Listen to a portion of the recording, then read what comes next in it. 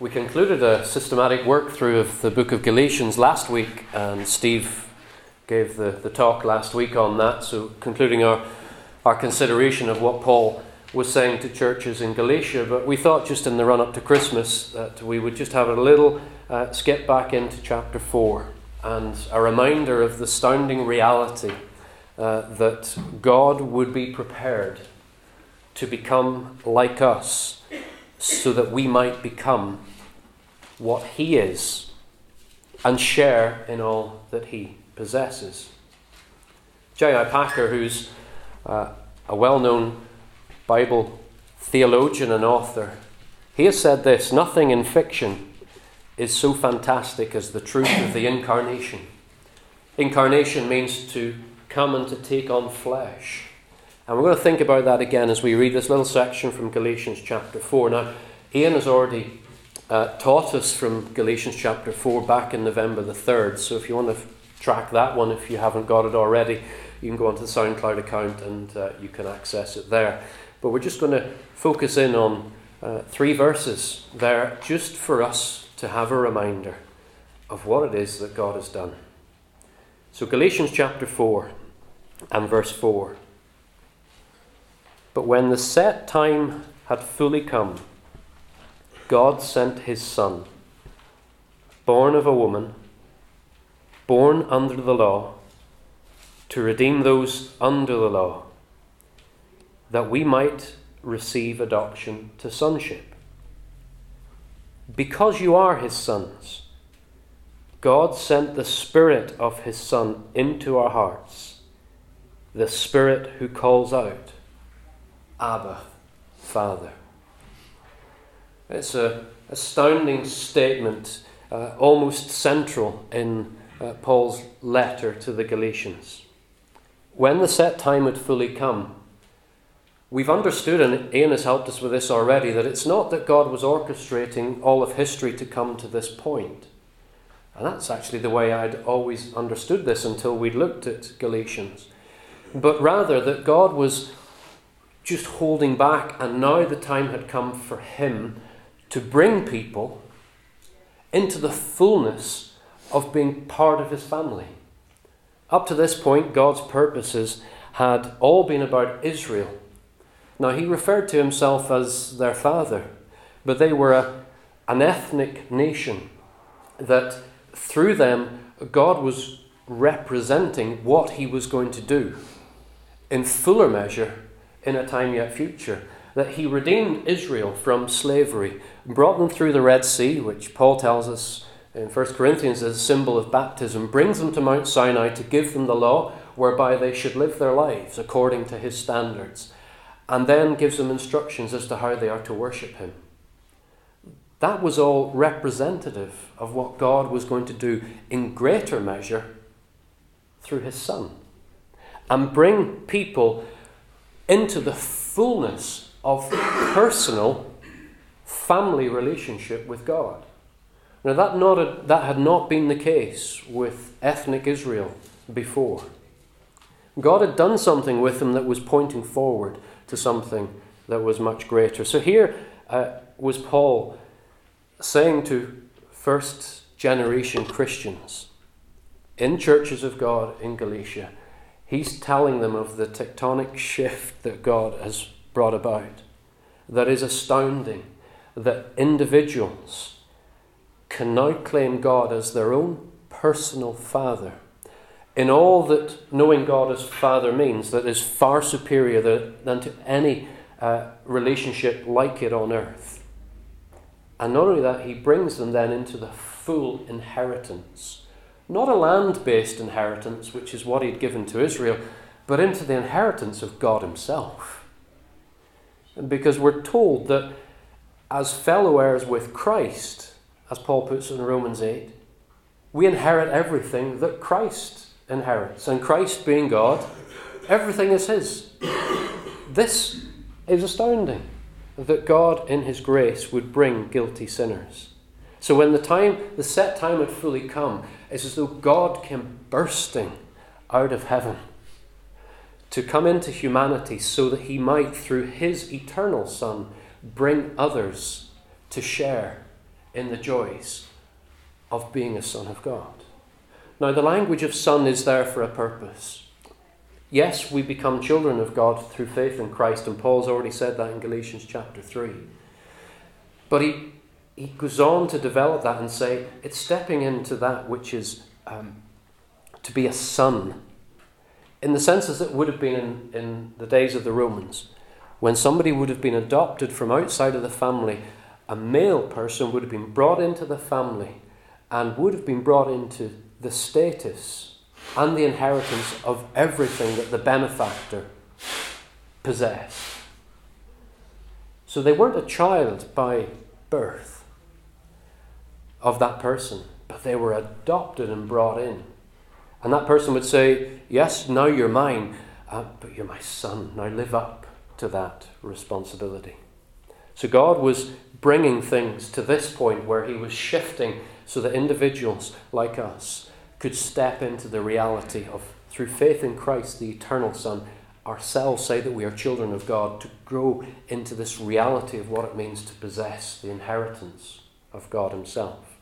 Paul says in 1 Corinthians 10:11, he was speaking about people in churches of God, and he was speaking about humanity in general, really, but for us who can see it, he said, the culmination of the ages has come.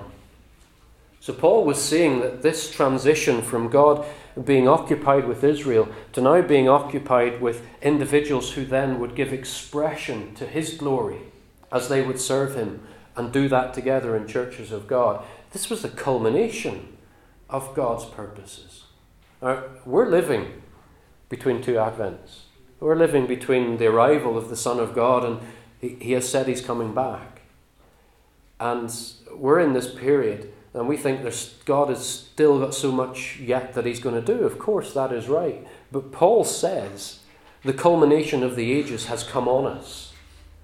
So, in a sense, all that God has been working towards, we live in those days. That's what Paul was saying 2,000 years ago to the people in Galatia. How blessed we are to be living in the period of time that Paul says is the culmination of the ages. That God is going to work everything ultimately to his glory. And for those who by faith in Christ enjoy him now will enjoy him for eternity. It's going to come. And Christ is going to come, and he's going to usher us into the glory of God's purposes that are yet to be fulfilled. But we are already in that time period, the culmination of the ages, when the set time had fully come.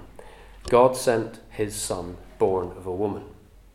We say that so quickly, but in that is the greatest of mysteries. God sent his Son, born of a woman. This is the eternal Creator God.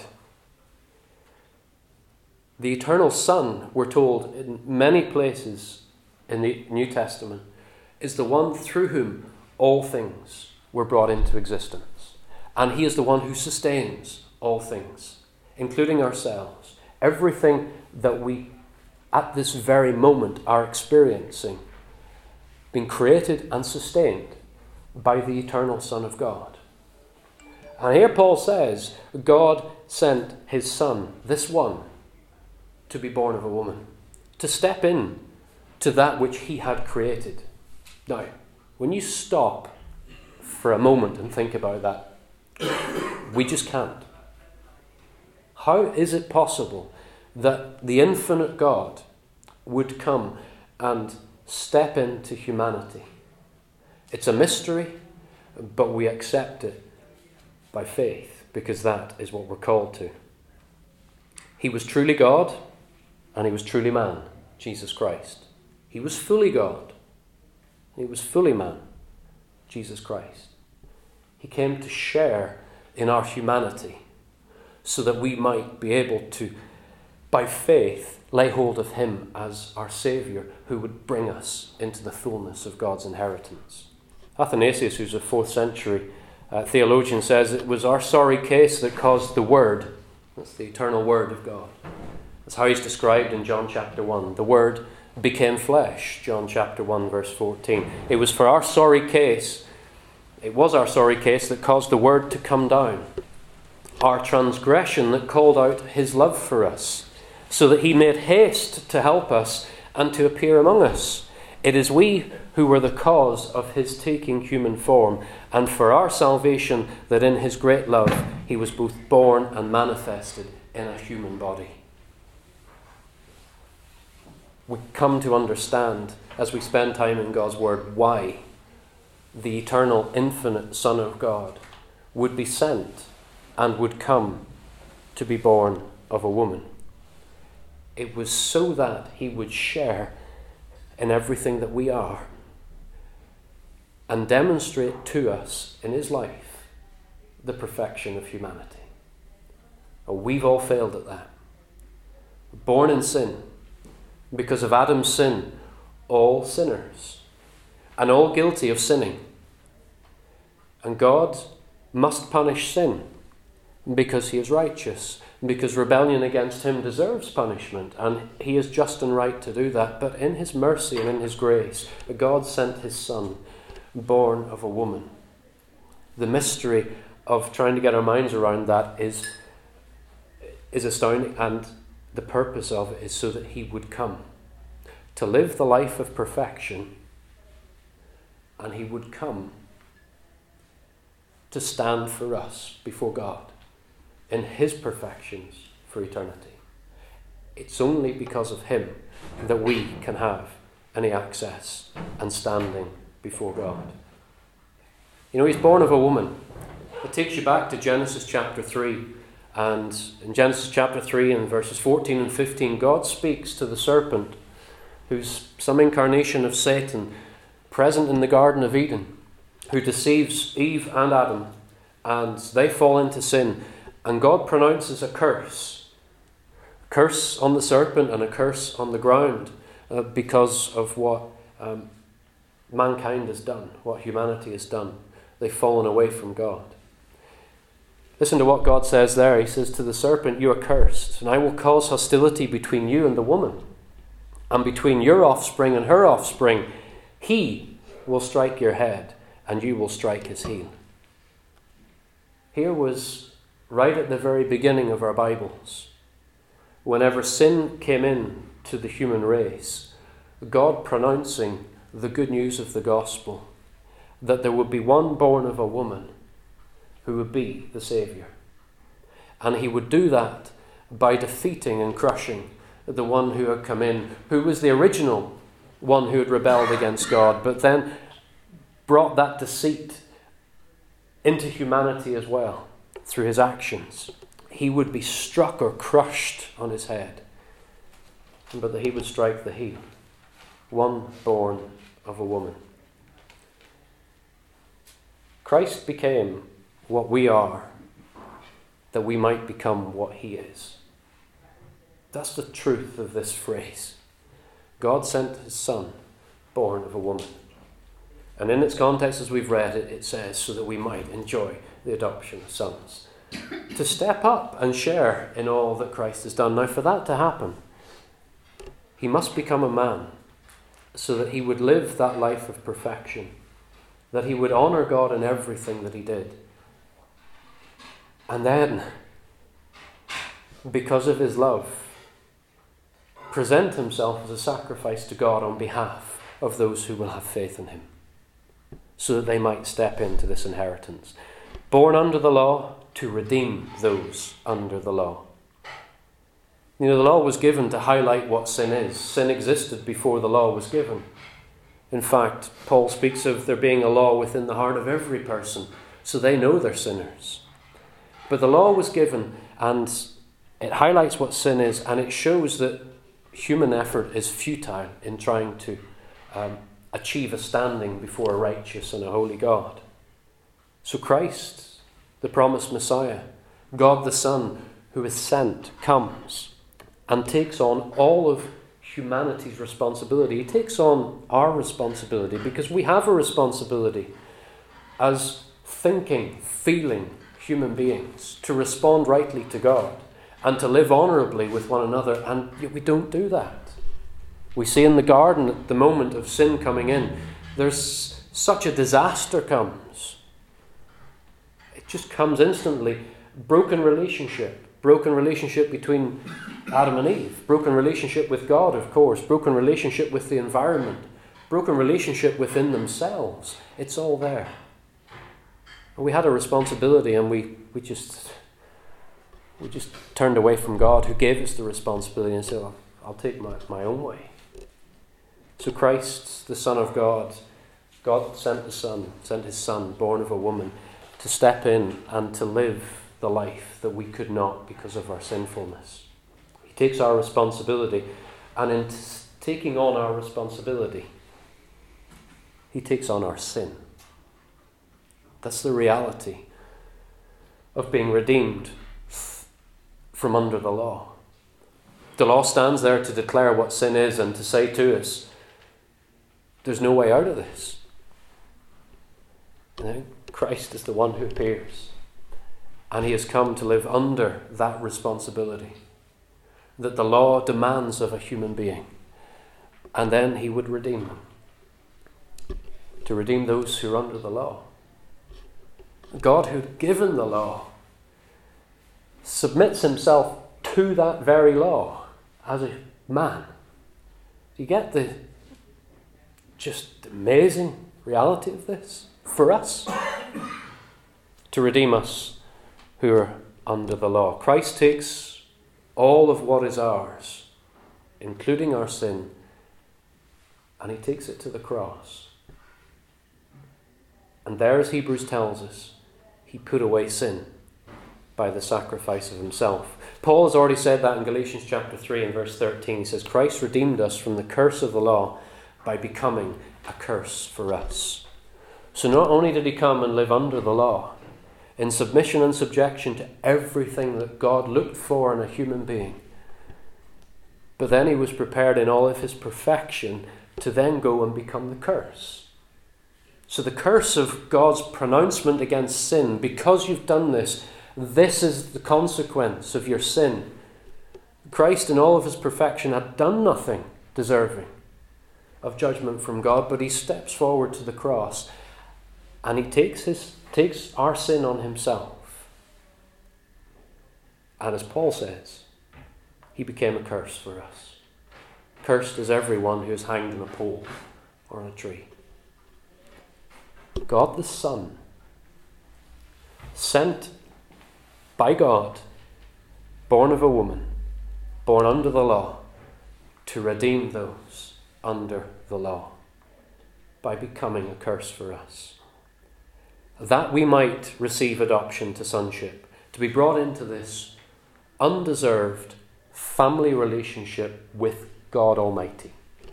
That's why this has happened. Do you not just want to fall on your face and worship God for that? 7 witnesses were required whenever a Roman citizen was going to do this job of bringing a son into the family, to adopt one. 7 witnesses. So that if there ever was any squabble after the one who's adopted had passed on, no, there's 7 witnesses. There were all these witnesses that saw this happen. That's what Paul had in his mind. This wonderful picture from humanity of somebody being brought from a place where they had nothing to be brought into a place where they have everything, and it's not something they could ever achieve or do for themselves. It's something that is purely down to the grace of the one who does the adopting. That's what God does for us. When the fullness of the time came, or when the set time had fully come, God sent his Son, born of a woman, born under the law, that he might redeem those under the law, that we might receive adoption to sonship. Brought in, undeserving ones, to enjoy all that God is.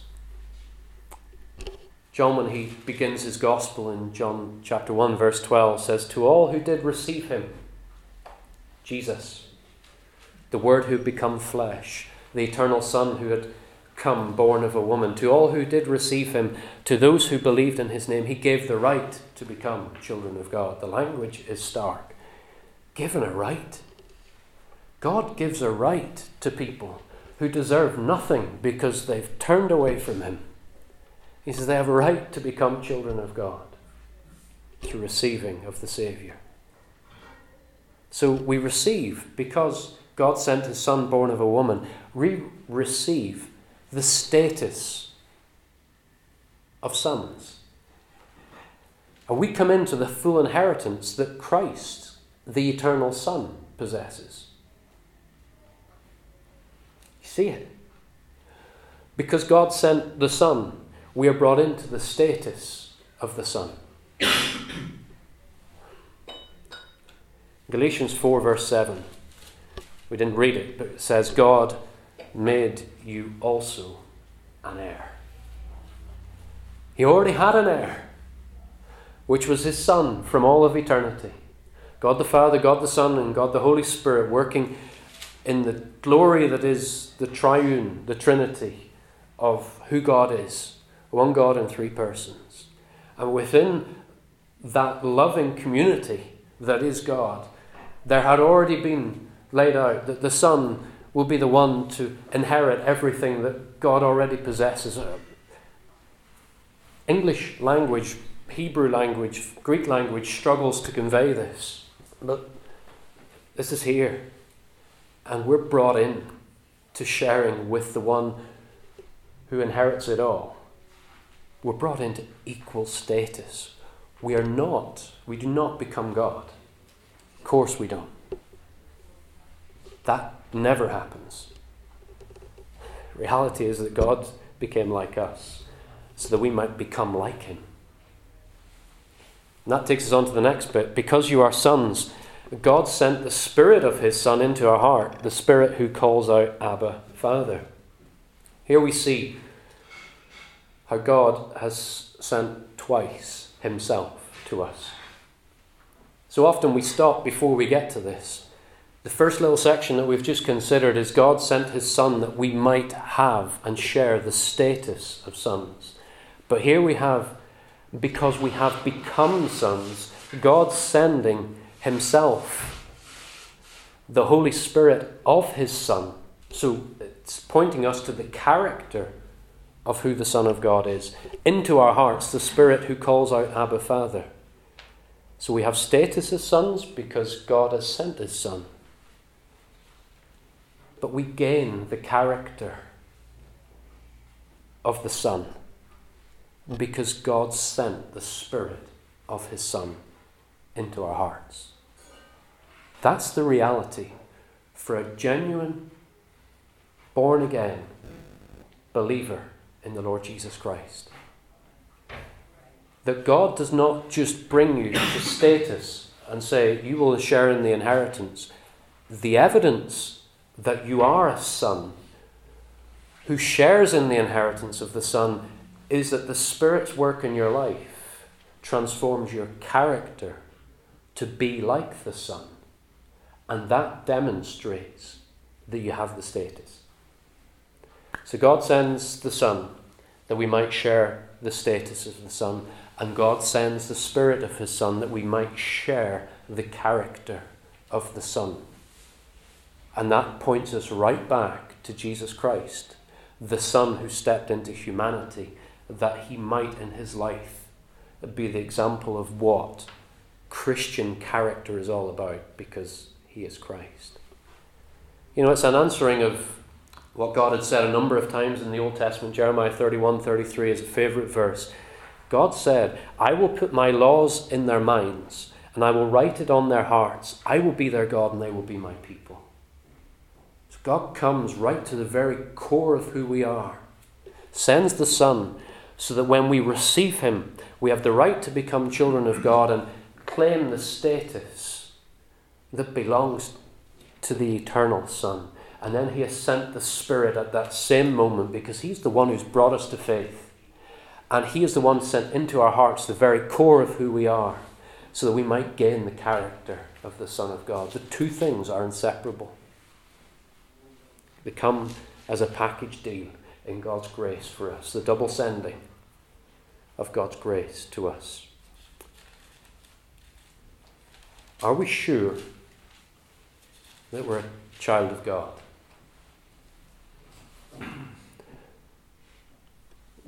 We're not a child of God because we've grown up in a Christian environment. We're not a child of God because we have this commitment to come to things that are associated with Christianity.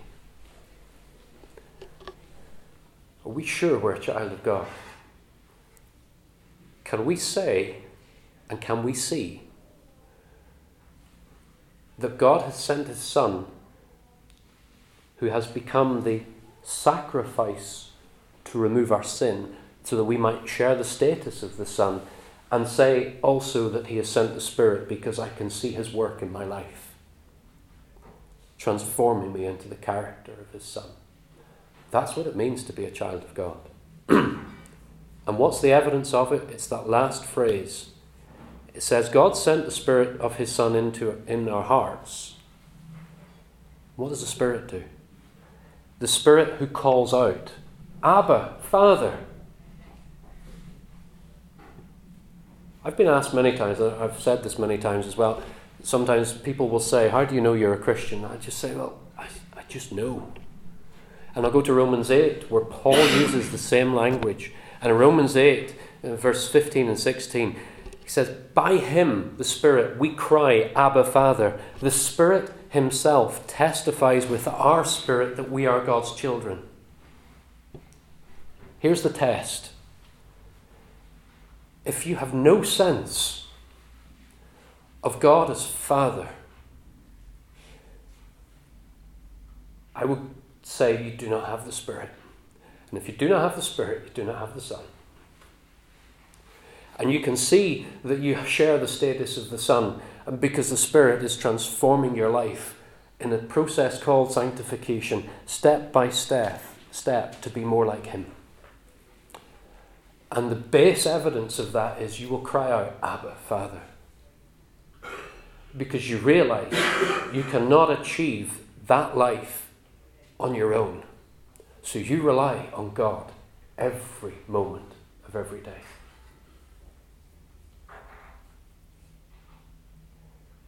We thought about Jesus in the Garden of Gethsemane this morning. Mark records for us that Jesus Christ, God who had become flesh, born of a woman, to be our Saviour, was contemplating in all of his sinless perfection what it would mean to be the sin bearer at the cross. Mark chapter 14 and verse 38, in the anguish of the contemplation of what was to come in the next 24 hours, less. It says he cried, Abba, Father.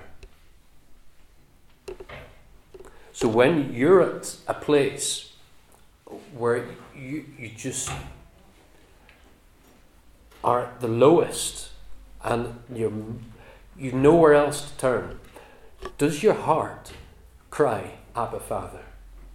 Because if your heart cries, Abba, Father, it's because the Spirit who has been sent is in your heart, given by God. And that declares to you that you are a child of God. God sent his Son, born of a woman, that we might share the status of the Son, but he sent a Spirit into our hearts so that we might cry out, Abba, Father, confirming the reality of what it is that God has worked in us, that we might become like his Son. What we've done this morning as a church here is a remembering of this mind-blowing reality that God sent his Son and has sent his Spirit so that we might be brought into this relationship with God that is eternal, transformational, and affects the rest of the Word. In 1 Corinthians 11, we're told that Paul said to the church of God in Corinth, who got out of order in the matter of the remembrance. Some people were bringing their own food in Tupperware boxes and things, and they were tucking in while people who had nothing sat there and watched them eat. They turned it into just like a social gathering where you had some food, or if You didn't have any food. You didn't have any food. They'd lost the importance of the symbols. Every week when we come and gather as a church of God, every week when we gather as a church of God, encouragement to you to be there every week. And we take that bread and we share that together. And then we take the cup of wine and we share it together. We're proclaiming the Lord's death until he comes. We're remembering the reality that we just camped out in for a little while here in Galatians 4. That the eternal Son of God was sent and took on humanity so that we might share his status and his inheritance. And we're remembering too that it's because of that then that God has sent the Spirit into our hearts so that we might resemble him in our lives. And Paul rightly says to the church of God in Corinth, you be careful to discern the body and the blood before you come. You look at yourself before you come. And you come rejoicing that the Spirit says within, Abba, Father.